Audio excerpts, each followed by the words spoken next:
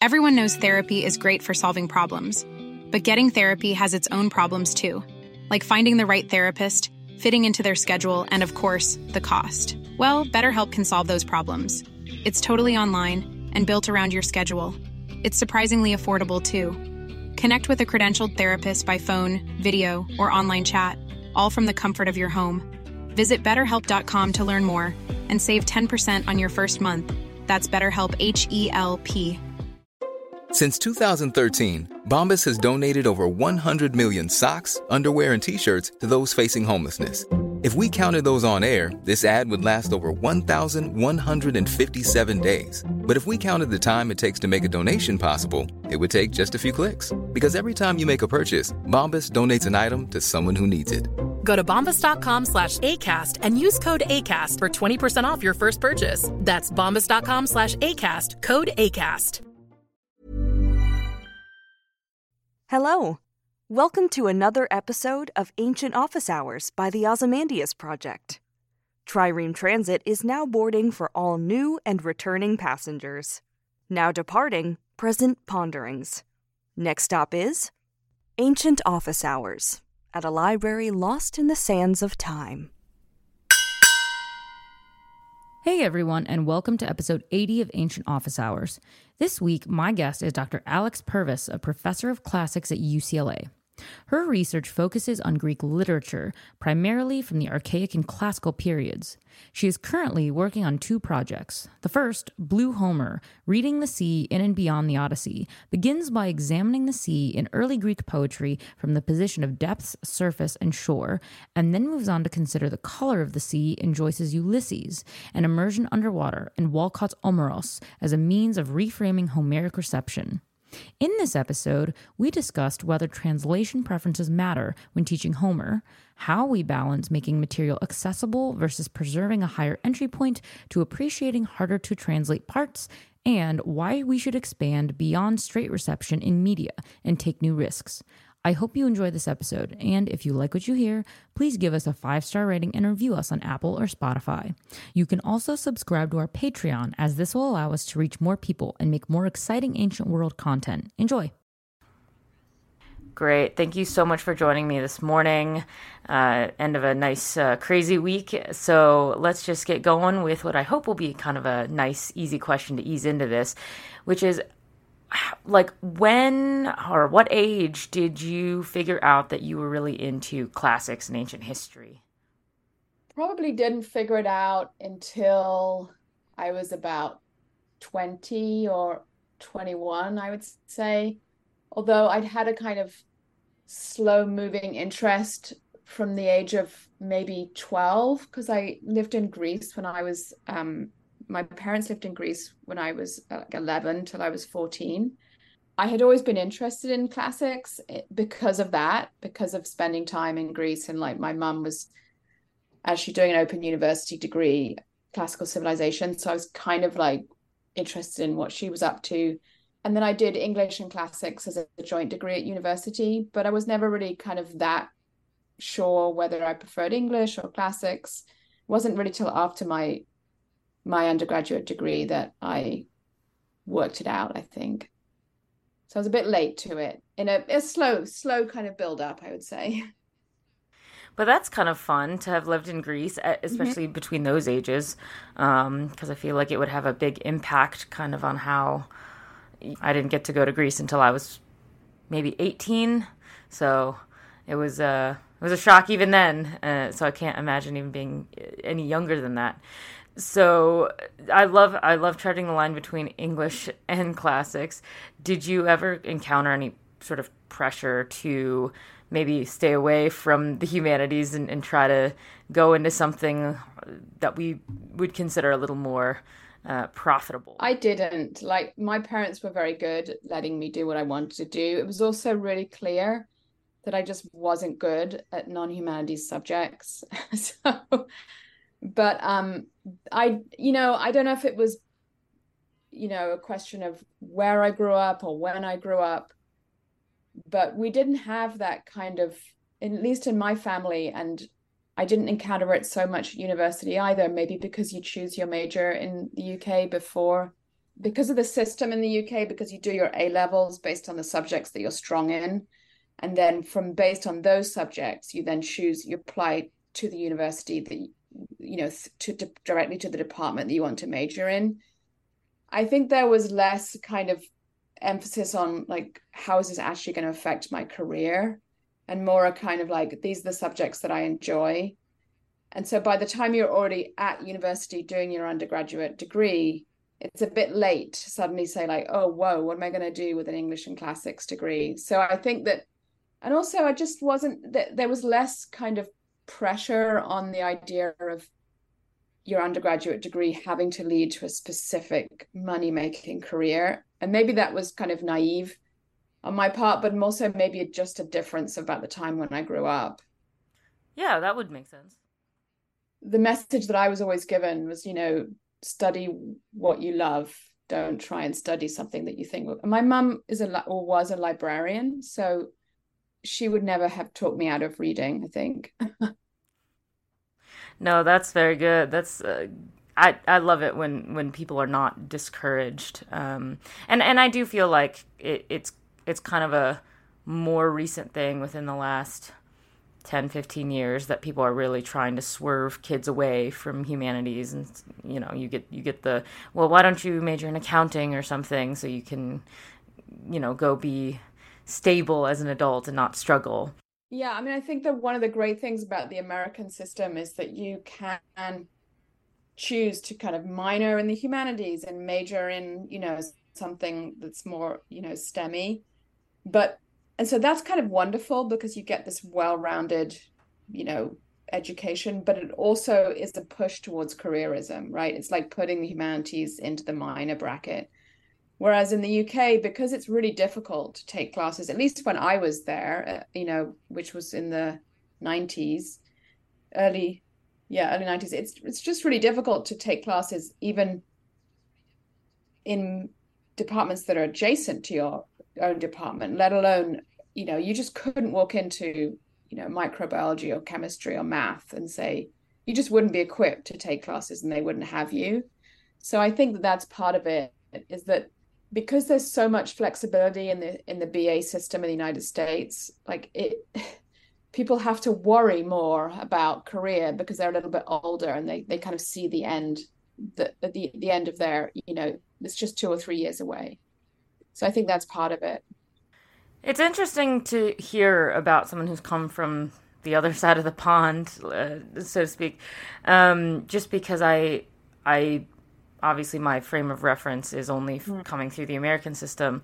And normally I spend my time complaining about how I don't love it because it forces me to take classes well outside of my strengths. I always kind of wished I had a system that would let me just sort of pursue the humanities and not have to take math and science because I'm very clearly not good at those at all. And those would, drag down my GPA and things. And I'd just say, I would have been the same. I would have been exactly the same boat.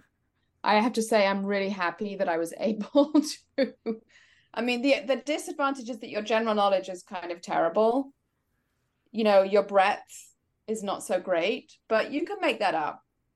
You can make that up by listening to NPR and reading and going, there's ways in which you can make that up. But I think that, I would have fared probably worse in a system where I had to go and take all that broad spread of classes at the university level. It's hard to say. Yeah, I think at the end of the day, after speaking to so many different people who have come through both systems, I think, I can't say whether one's better or not. It's just different. But also one system may play better to the person's strengths, and the other system might play better to someone else's. But I definitely know that I would have probably had a higher GPA if I was in the UK system, just because I wouldn't have taken those like C pluses in the science courses. For sure. So I think also, one issue about the UK system is that people do have a hard time making such an important decision when they're, 18 or even, you have to keep making important decisions as you go from GCSE to A level or IB and then to university, you have to keep cutting things out. And I think that can be really hard for people. And for me, that where that was difficult was trying to decide between English and classics. And so I was able to do that double, joint degree. But then after I finished, I had to kind of struggle with whether if I wanted to go on and do a PhD, I really didn't know whether to do English or classics. And that was like, so there is that problem of the kind of making the decision too early and cutting off your options that I think you do get in like the non-American system. Yeah, that would be a really tough one. But I mean, you kind of got the best of both worlds, right? Because once you clearly chose a lane, you still got to work with literature, though. So I mean, it worked out. It did. So, and I was gonna say, is that kind of partly how you ended up specializing in in Greek literature? Was it because you sort of said, all right, well, I've picked one, but I don't want to relinquish working with texts and other materials like that? Or did you always just really gravitate toward the literature anyway? Yeah, always. I've just always really loved reading. And like poetry and prose, and I love literature. I love kind of fiction. I kind of care about history and material culture, and I'm interested in the visual arts. I'm interested in kind of the larger scope of, cultural and social practices and processes. But really what I just love to do is think about how literature works, basically, and how language works. So, language in terms of the way it gets put together into making a world of some kind, rather than kind of linguistics, much more the kind of creative, like what language can do, I suppose. Yeah. No, that's really nice to have people who want to focus on that, because I feel like, too many of us, myself included, we love reading and we love literature, but we are so distracted by the other shiny things, right? That, well, I at least was like, okay, well, I love this, but I don't want to go super into this because I want to explore the other shiny things over here. And so I was not able to go super deep into the literature aspect. So my knowledge is quite general. I can cite the big works and the big authors. And so I didn't get to do some of the lesser known texts, unfortunately. I kind of had to do the Homers and the... Well, there's still time. There is still time. That's true. I have the rest of my life to keep reading, I suppose. But I'm curious though, since you do focus on Greek literature, do you have a favorite ancient author, and why or why not? I like lots of authors. At the moment, I'm really kind of, I keep trying to move away from Homer, because I wrote a book on Homer fairly recently, and I was kind of like, that was my kind of real deep dive, and now I was gonna move on and do other things. But I actually have realized that I'm still not bored of Homer. In fact, it's kind of the opposite. Like, I just enjoy reading the Iliad and the Odyssey so much that I've kind of found myself still pulled back in. Now I'm writing another book on Homer, and like some articles on Homer, just because it's, in a very simple way, it's giving me so much pleasure to read the poetry, and I enjoy the Greek so much. Like, I just really love reading Homeric Greek, that I would say that at the moment, even though it's a bit of a cliche, that Homer is my favorite author at the moment. But I like lots and lots of, I do enjoy reading lots of different kinds of poets and writers. But right now, Homer, yeah. Yeah, no, there's always gonna, I can't blame anyone who says Homer, because there is no one else like Homer. Only Homer wrote like Homer. So, then it's special. So I have, looking at my bookshelf, I think I have about 6 different copies of the Odyssey and about 10 different versions of the Iliad. Yeah, I'm curious, as someone who is definitely an expert in the literature part, what do you think makes a great translation? Because I've had multiple conversations with people who want to get into reading more Greek mythology or be introduced to the subject. And now I would always refer them to start with Homer because that's my favorite as well. But when it comes to, what translation, I'm always a bit lost because I'll say, well, I have my personal favorite, but I couldn't really tell you that much about why other than I just think it's a better translation than something else. Yeah, I really think for translations, it depends on what you're looking for. So, I grew up like reading the Lattimore translation of the Iliad and the Odyssey, and I love the Lattimore. It's partly because he composes the translation in verse and the line numbers correspond. And I just really enjoy kind of seeing the hexameter, seeing the lines match up in line to line. And I'm just so familiar with Lattimore's style that it feels very comfortable to me. But I wouldn't necessarily recommend Lattimore now to students, especially, or to somebody, not necessarily a student, but somebody who wanted to read Homer for the first time. I think I would recommend Emily Wilson's translation I haven't looked at her Iliad. I don't know if it's out yet, actually. But I would recommend they look at her, or the person that we used to assign when I assigned to students would be the Lombardo, which I also think is really good, because I think Homer is very vivid and immediate, and it's just a shame when his language in a translation would get cluttered with kind of archaisms or too much kind of. Sometimes I think that Homer doesn't need to be slowed down as much as he has been in translation, and I think both Wilson and Lombardo are really good at keeping the tempo and keeping it very just kind of exciting and vivid. So I suppose I would recommend that. That's who I tend to recommend, those two translations.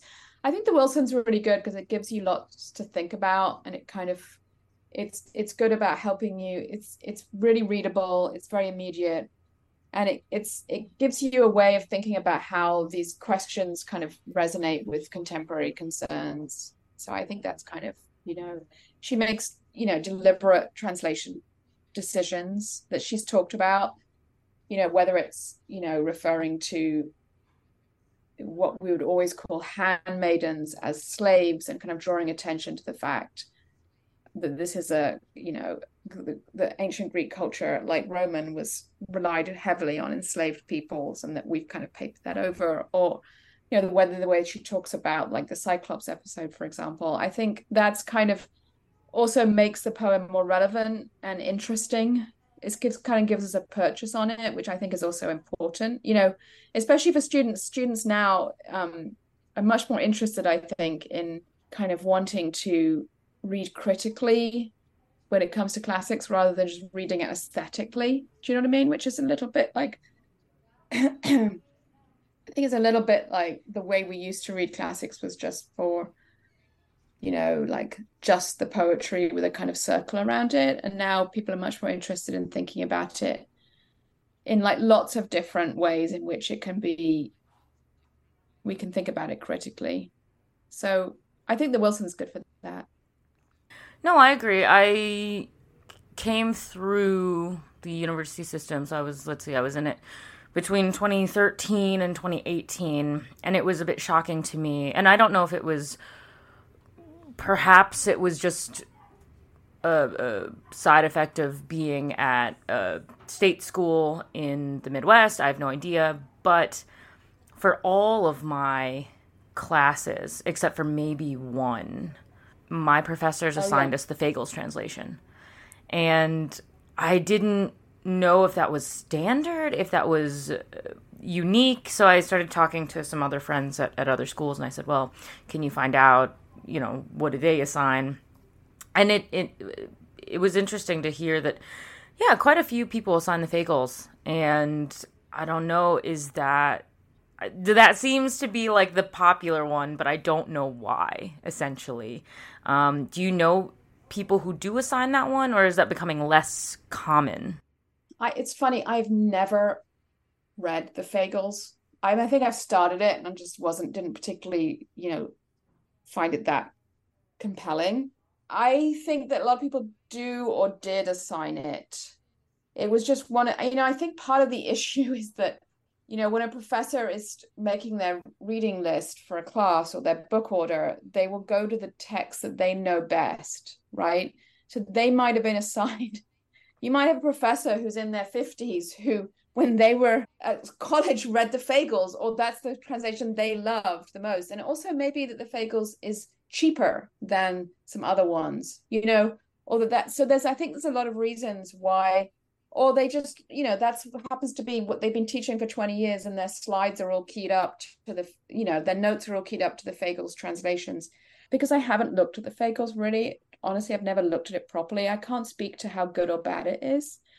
But I do think sometimes that we do have to think. I mean, this is why I think that, a lot of people, when the Wilson came out, switched over to Wilson. The same thing happened with Lombardo. A lot of teachers and professors were like, oh, actually, let me think about switching over.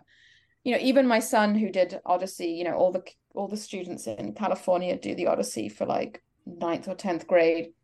And I actually had a conversation with his English teacher about it, because he did it in English. And it's like, there's a kind of, the school board will recommend whatever they, somebody came up with an idea of what every English teacher should be assigning. And it might have been the Fagles. And, she was like, oh, I've heard about this Wilson. Maybe I should try that. I think that there is a moment when a new translation comes out and people will talk about it. And I think that happened with the Lombardo, and I think it happened with the Wilson. But otherwise, people are just going to use the old standards. And I think Fagles is one of the old standards. It's a good translation. It's reliable. It's accurate. I wish I knew more about that. I could talk more about it, but I actually really have never read past the first book, I think. So I don't know. Did you like it? I did, actually, and again, I did wonder. I said, I don't know, because I do know there are other translations. And we had other translations kind of going around that students in our department would pick up, and it was kind of nice in our classics lounge. We had like a nice coffee table where they would say, if you have any sort of materials that you would like to share, leave them here, and people can read them. And so I did pick up a couple other translations. I picked up the Stephen Mitchell translation of the Iliad, and ended up liking it far more than I thought I would. But I found it to be a bit more inaccessible than some of the other translations. So, it ended up being one of the books that I said, okay, well, I would read this, and maybe someone who majored in classics should read this. But if it's your first time, maybe don't read this, because you might struggle. I like the Fagles, but again, that's what I started with at the beginning of my collegiate education. So I don't know if I like it because I know that's exactly I actually genuinely love it, or is it just because I had to read that so many times that it just became very comfortable. Because I think of if I was gonna teach a class on Homer, I probably would assign the Fagles just because that's what I started with, and that's what I like. Yeah, and I think that that's so true for me with the Lattimore. It's just. And I think it's actually really interesting to think about ways in which, these translations that we were assigned at those key moments when we were just getting into classics, they really stay with you. They matter to you, So I think that it's really important to remember that. I certainly feel that way about the Lattimore. I can't be impartial about the Lattimore. I just love the Lattimore, So yeah. That's what one of my favorite professors. I didn't have the pleasure of taking a class with her, but she grew up with the Lattimore, and she always says, well, I only want to read this, or suggest this. So it's interesting because it made me think a lot about how different students at different places, even the variation between classes, how different their exposure and initial introduction to something like Homer, but any of the other literature as well, based on translation, until obviously people progress, and for those who can learn to read the text in the original language, for those who basically stay with the translations, it's interesting to see how different their experience with the text might be based on translation. I agree. It's a whole cool experience that I like to see and to hear about, because I had a friend whose experience with Homer was completely different, and it made me honestly think about, obviously in high school here we have a whole year on Shakespeare, and growing up I didn't have an issue with Shakespeare in English. I sort of somehow got it and it made sense to me, but I did have a lot of friends struggle. And they come out with the No Fear Shakespeare, where you have to translate it on the side into readable English, and so that sort of stayed in my mind, and I thought, Oh my gosh, well, are some translations maybe of Homer's works translated down to the point where it is kind of like a knockoff No Fear Homer? Yeah, I think that's a really good point, actually. I think there is, yeah. Like what does it mean to cut out? What do you do with similes? What does it mean to cut out epithets? What is it? It's like the essential Homer, which is, the kind of a book that it's just taking the most interesting bits of the Iliad or the Odyssey and just kind of doing that abridged version. It's the same idea. It's like we have to get a certain amount of material across in a short amount of time. And so it makes total sense. Like exposure is really important, but you are getting a different, like, is it a no fear Iliad, And I think for sure there's something like that going on. Yeah. And this is why, though, this is why I think there's something really interesting about the movement across from translation to reading in Greek. And even if that means you're in the middle stage where you're looking at translation and you're also reading the Greek yourself, because you're not quite strong enough in Greek to be able to just read it by yourself. I think there's a really wonderful moment that people who study Greek and Latin will come across where they'll start to be like, oh, wait, I can see the translation, but I can also see something else that's in the Greek that is maybe not so easy to communicate in translation. So it's like, there is some really wonderful moment when you realize that you're getting an extra something when you read the Greek, and you can it helps even more to think about it in relation to what you're seeing in the translation. I think it's just kind of adds. It's funny because I came across Homer like so many people.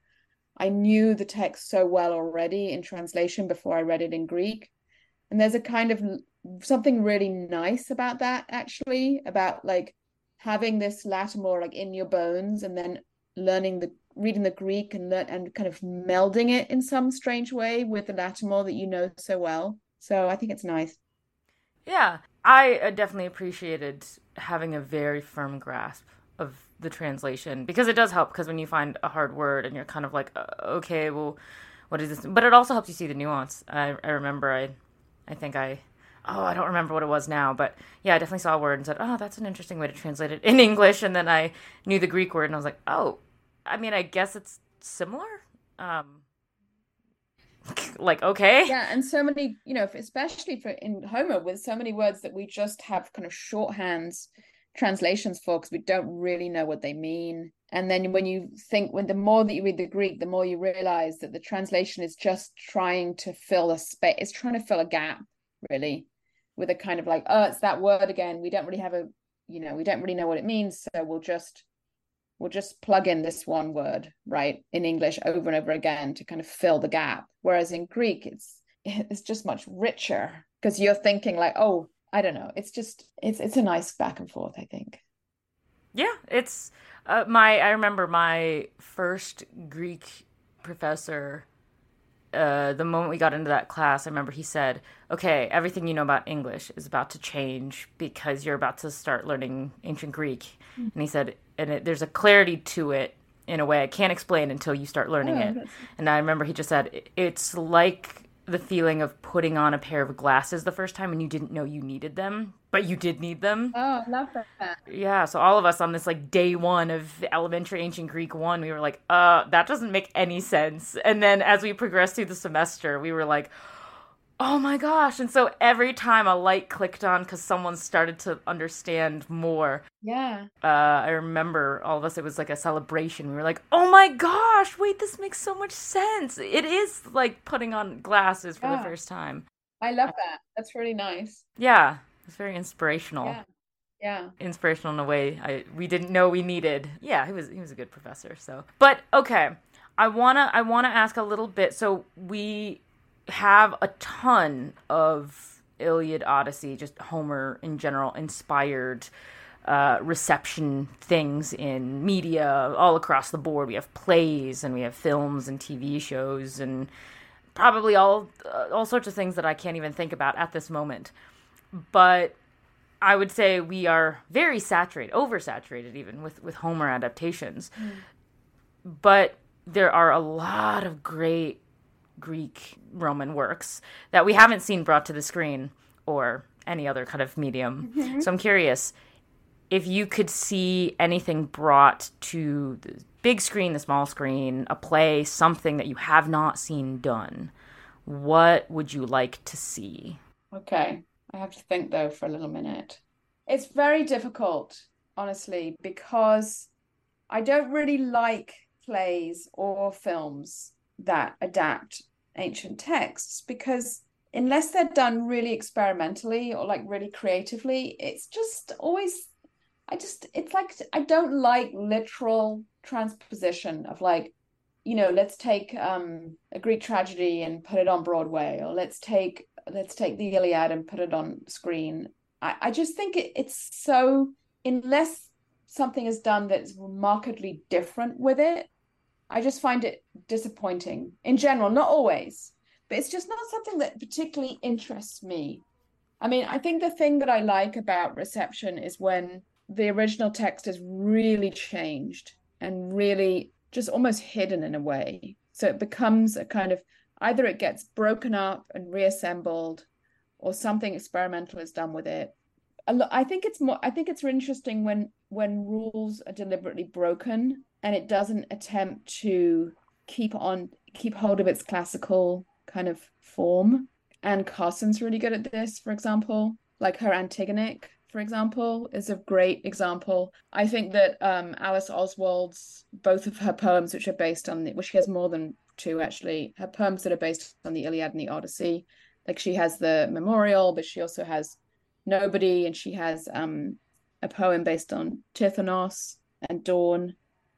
I think those are great because she's breaking up and doing, especially her Odyssey, well, both of them, all three of them, she's doing something very different. So if I could see any text, if I had the chance to like say, here's a really exciting experimental artist of some kind, give them a text to do something with, I think I would be interested in maybe something that's not very narrative, maybe a little bit of something like, I'm kind of dithering between Hesiod and kind of Archilochus at the moment in my mind, but I think the point is that there is no text that I feel isn't getting enough airtime.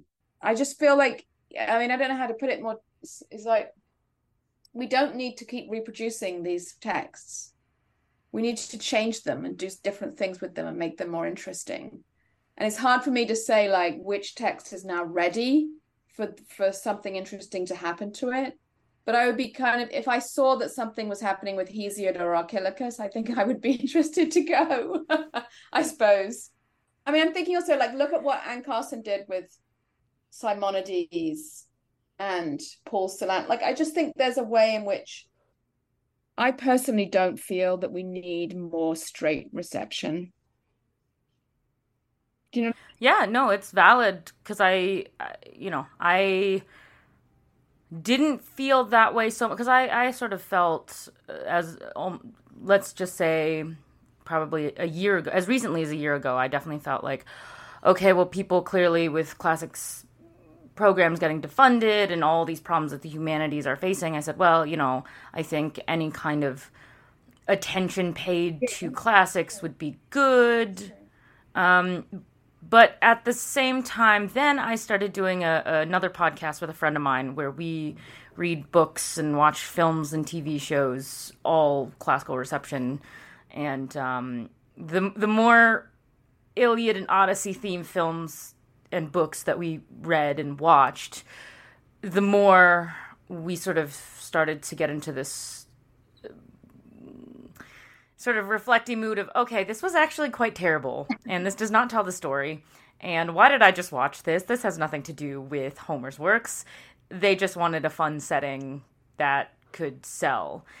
So now I'm a bit more skeptical about straight reception, because I do think it's fun to take a risk. Yeah, I think you're right. It's really tricky because I mean, this is part of the problem, is that I'm not the right audience person because I'm not interested specifically in seeing those explicit moments of transition across, unless something is, I mean, for example, the Getty Villa does a play every year, this at every September they put on some kind of a Greek play. And some of their plays have been so good, but I always enjoy them the most when there's something that's like the last play they did was it's the theater company called Deaf West, where they have differently abled. So most people are some of the actors are deaf, some of the actors are hard of hearing, some of the actors are speaking, some are non-speaking. I don't know if you saw it. Oedipus the King being basically partly spoken and partly signed. It was absolutely brilliant. So I'm really into seeing things that are surprising for me. It's really, it was so surprising and so unusual and really made me think differently about the way that the play works. And it was a kind of straight rendition of the play in translation, but they had, deaf and partially deaf and hearing actors. But I also think that it's fine just to experiment there's been lots of novels and films and theater on thinking about ways in which we can rewrite. But for me personally, I get frustrated with the kind of easy moves that are often made when you're translating or adapting ancient material. I get frustrated with how it gets kind of too much like a kind of schlocky novel, or I don't know, it's just too much gets lost for me often. But I think that on the other hand, the great big boom in so again, to think about my son, who was completely obsessed with the Percy Jackson stuff, and all of his friends who love Greek mythology. I mean, that's absolutely brilliant. I'm so happy that's happening. So it's also a question of audience. Do you know what I mean? And I think part of the problem is that I'm not an ideal audience member because I care too much and I'm too much of a classicist. And some classicists are much better and much less snobby about it. I mean, I say snobby in the sense that I'm just too critical and too much I'd rather just read the damn Greek than have to sit through this. Do you know what I mean? So I guess, yeah, it does matter. And I think look, we should constantly be trying to fund and support all of these ventures because it's important for our discipline, and I think it's important for bringing people into our discipline. And it's a great gift for people to read classics because the material's so fantastic. And so I'm all for that. No, I agree. It is hard because, and I've had to really sit down and look at, where am I in my classics journey? I mean, luckily, I'm not so far in that now it's hard to look at all these different forms of receptions. But even where I am, it makes it pretty hard because I do know that, I'm not as much of a snob about other things, but when it comes to Homer, as a classicist bread and butter, you're kind of like, oh, what are you going to do with this? Yeah. Or is it going to be really bad? So I've definitely had to subject myself.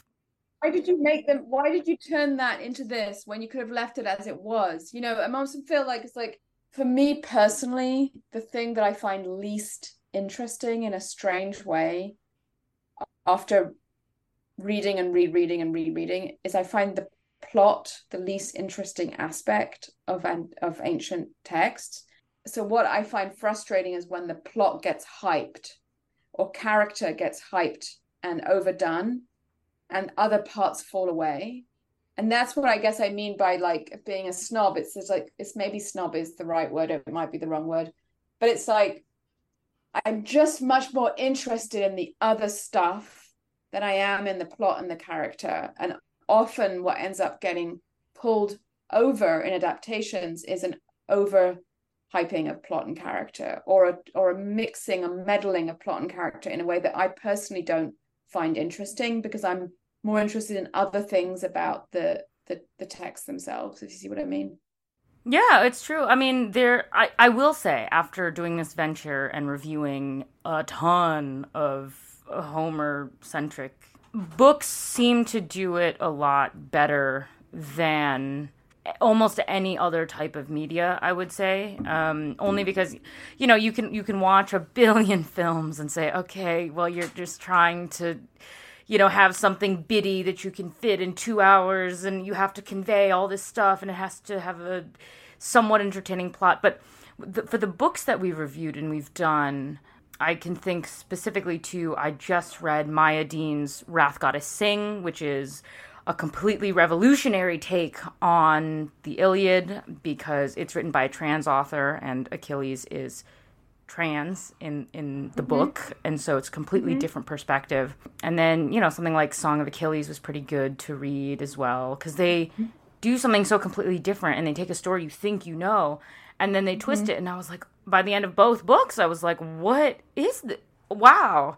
So I think books do it a lot better, but also they have more space and more room because they have to be more well thought out than a shitty film that you could do in 2 hours and then leave it, I guess. Yeah, I mean, I actually don't know the first book you mentioned, but I'd be curious to read that.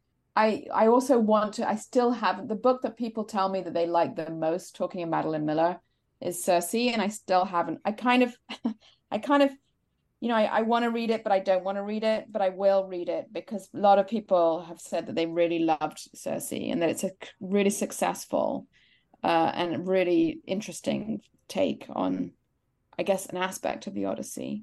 So, yeah, I mean, I think that part of the thing about being a classicist is I think you feel a certain amount of pressure to keep up with all this constant flow of novels, especially that are coming out. And then, so you're always kind of bracing yourself for disappointment, I think. I don't know. I don't know.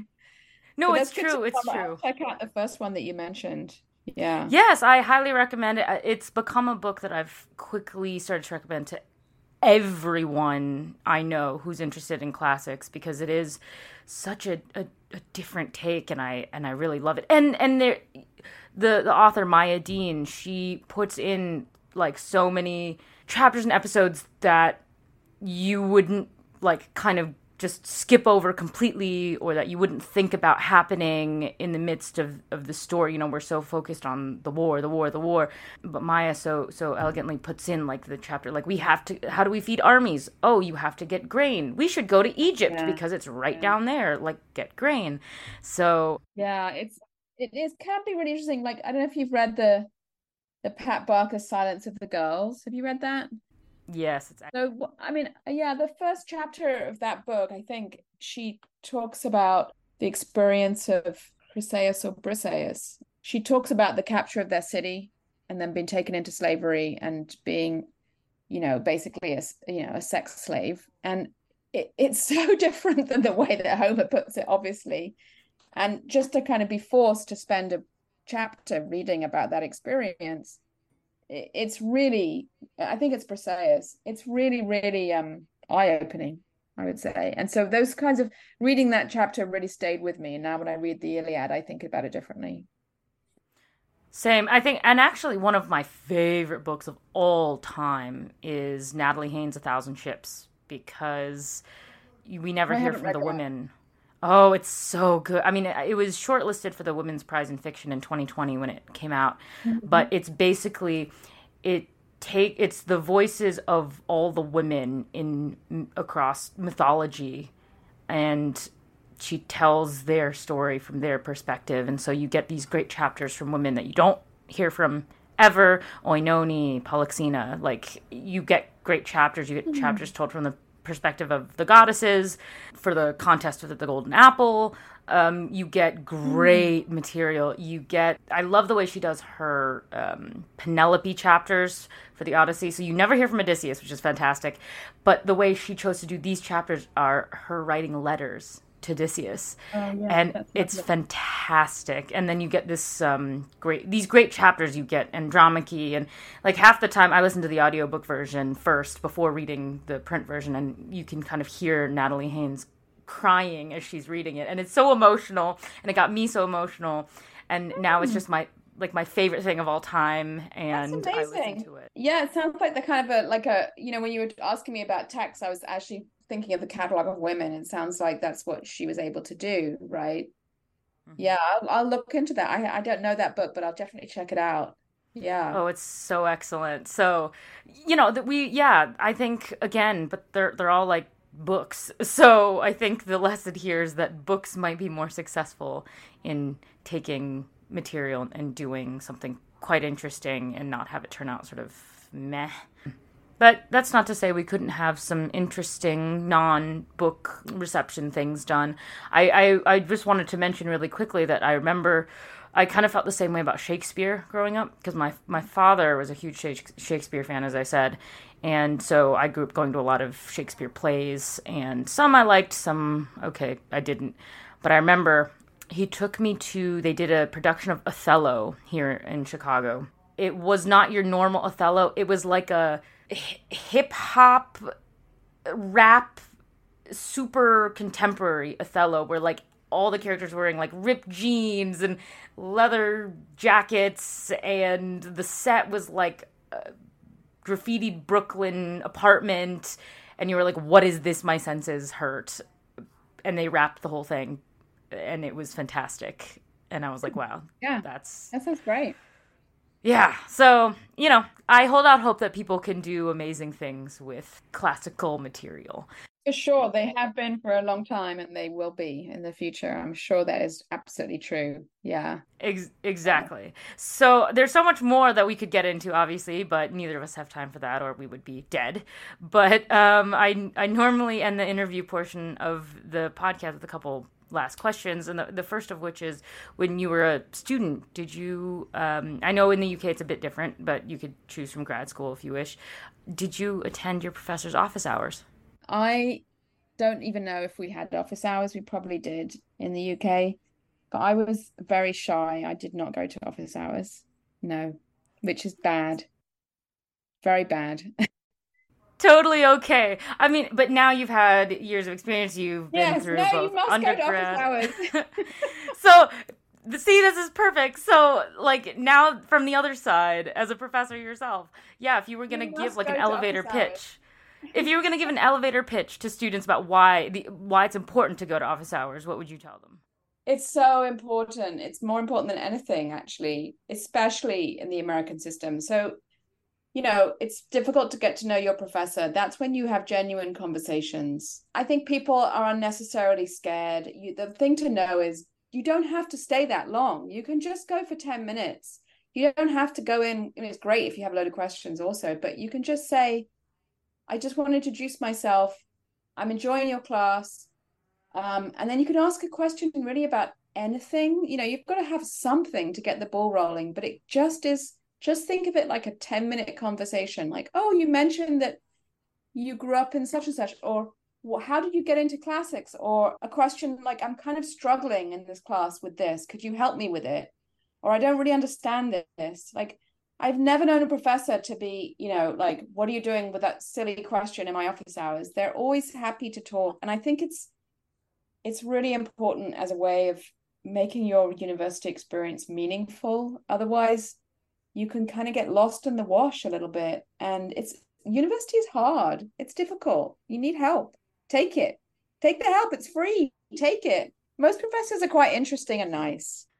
That's my pitch. Completely agree. I loved office hours, so people should definitely go to office hours. And professors are very nice. I loved all of mine. So professors are used to seeing students in their office hours, so it's not awkward for them in the way that you think it's awkward for you. So they'll keep it going. They'll just let them do the work. Exactly. Yeah. So at the end of each podcast, I ask if each guest will read Percy Shelley's beautiful poem Ozymandias. And then after, I'd be interested to know your thoughts on, what do you think of this poem, and why do you think that people often cite this poem as an exemplary example of beautiful poetry with important meanings? I've heard so many people talk very highly of this poem, so I'd be interested to know if you agree or not. So I will screen share the poem for you, and you are welcome to start reading whenever you would like. So let me just screen share this for you. Okay. Everyone knows therapy is great for solving problems, but getting therapy has its own problems too, like finding the right therapist, fitting into their schedule, and of course, the cost. Well, BetterHelp can solve those problems. It's totally online and built around your schedule. It's surprisingly affordable too. Connect with a credentialed therapist by phone, video, or online chat, all from the comfort of your home. Visit BetterHelp.com to learn more and save 10% on your first month. That's BetterHelp, H-E-L-P. Burrow is a furniture company known for timeless design and thoughtful construction, and free shipping, and that extends to their outdoor collection. Their outdoor furniture is built to withstand the elements, featuring rust-proof stainless steel hardware, weather-ready teak, and quick-dry foam cushions. For Memorial Day, get 15% off your Burrow purchase at burrow.com/ACAST and up to 25% off outdoor. That's up to 25% off outdoor furniture at burrow.com/ACAST. Millions of people have lost weight with personalized plans from Noom, like Evan, who can't stand salads and still lost 50 pounds. Salads generally for most people are the easy button, right? For me, that wasn't an option. I never really was a salad guy. That's just not who I am. But Noom worked for me. Get your personalized plan today at Noom.com. Real Noom user compensated to provide their story. In 4 weeks, the typical Noom user can expect to lose 1 to 2 pounds per week. Individual results may vary. I'm Sandra, and I'm just the professional your small business was looking for. But you didn't hire me because you didn't use LinkedIn Jobs. LinkedIn has professionals you can't find anywhere else, including those who aren't actively looking for a new job, but might be open to the perfect role, like me. In a given month, over 70% of LinkedIn users don't visit other leading job sites. So if you're not looking on LinkedIn, you'll miss out on great candidates like Sandra. Start hiring professionals like a professional. Post your free job on linkedin.com/people today. I met a traveler from an antique land who said, 2 vast and trunkless legs of stone stand in the desert. Near them on the sand, half sunk, a shattered visage lies, whose frown and wrinkled lip and sneer of cold command tell that its sculptor well those passions read, which yet survive, stamped on these lifeless things, the hand that mocked them and the heart that fed. And on the pedestal these words appear: My name is Ozymandias, King of Kings. Look on my works, ye mighty, and despair. Nothing beside remains. Round the decay of that colossal wreck, boundless and bare, the lone and level stands stretched far away. So you want me to talk about it? I mean, really, this is like on the spot. Is that okay? I didn't. Yeah, no, prepare. this is just your cold thoughts. Just what do you think of it? Cold thoughts. I suppose that my initial, I mean, of course, I do know this poem, and I've read it as an undergraduate and stuff, and I've read it since, but I haven't really thought about it recently. So my cold thoughts on this poem would be, I suppose, whether this is a poem that we should read optimistically or pessimistically, and the kind of despair in line, the fourth line from the bottom, is, on the one hand, Ozymandias is inviting us to despair because his works are so magnificent, but then of course now the works have disappeared, so the despair has changed, it's kind of flipped in some way. And the question then becomes, like, does despair carry through the last lines of the poem? Is that the last affect or emotion of the poem?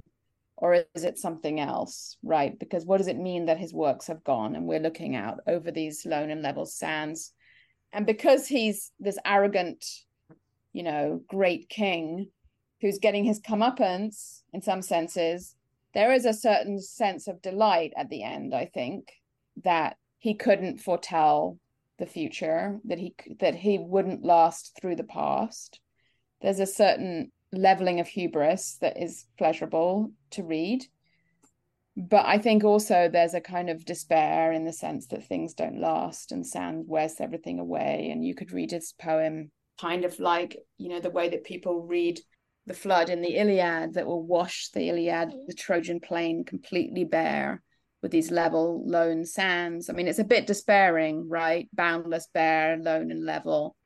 We've just got decay and wreck. But at the same time, so you could read it environmentally as well, of the kind of where the world's going to be, what the world is going to end up as. But I suppose that in terms of classics, this king thought he understood what history would be, and history turned out to be something else. I mean, yes, his inscription remains, so his name is still known, but the way that we're reading Ozymandias is different to the way he thinks we're going to read him. And that in itself is something not to despair about, I suppose. There's kind of it's inviting a long stretch of contemplation about time, right? The question then becomes, this is the long view of the past from one perspective and the future from the other perspective. And we still have a lot left to see, in the sense that we still have the inscriptions. So I think it's a kind of nice reflection on the way that we look backwards and what's left and what we do with what's left, and the way that what's left is always has its own kind of agency. I don't know. What is, I don't know. I guess that I can't remember what I was told about this poem in English class. So I actually don't know what the official line is anymore. Don't worry. So when I was first introduced to this poem, I thought it was the best poem, and it still to this day remained my favorite poem of all time, because I think it hits on all those themes. I also think I look at the poem as a memento mori, for sure.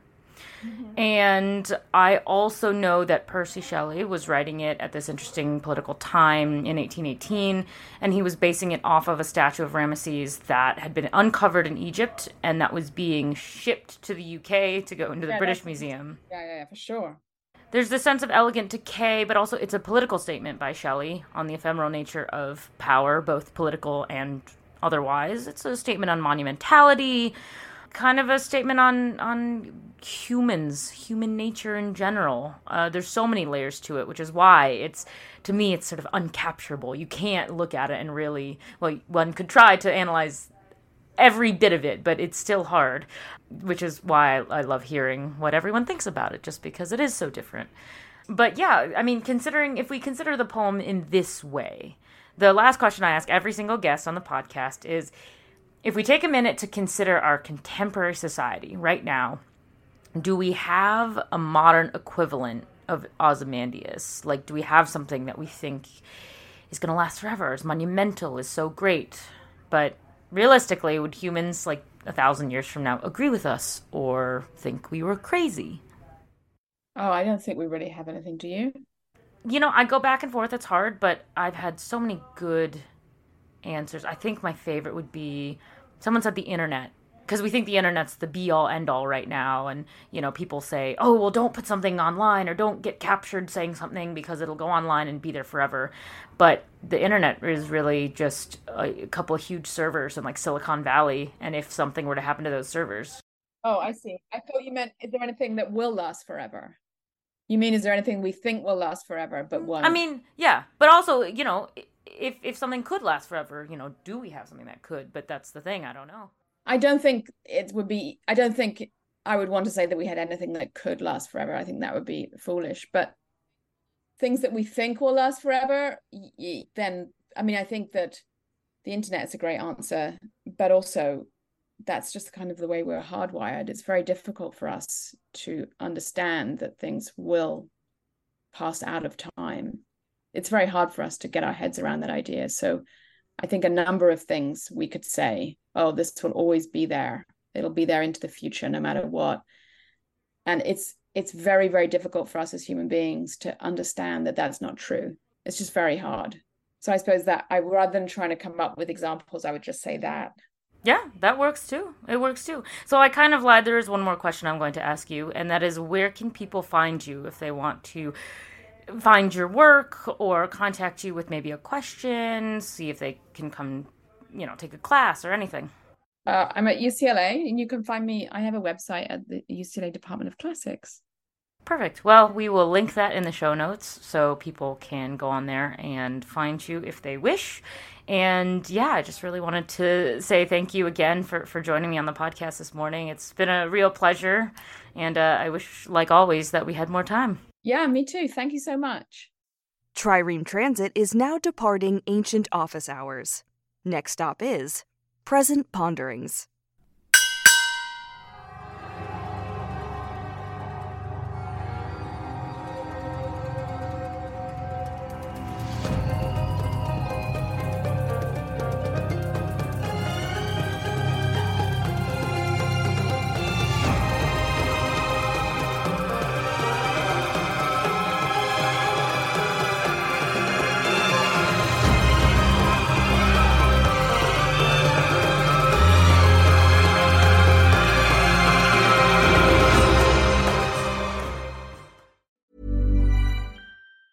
Planning for your next trip? Elevate your travel style with Quince. Quince has all the jet-setting essentials you'll want for your next getaway, like European linen, premium luggage options, buttery soft Italian leather bags, and so much more. And is all priced at 50 to 80% less than similar brands. Plus, Quince only works with factories that use safe and ethical manufacturing practices. Pack your bags with high-quality essentials you'll be wearing for vacations to come with Quince. Go to quince.com/pack for free shipping and 365-day returns.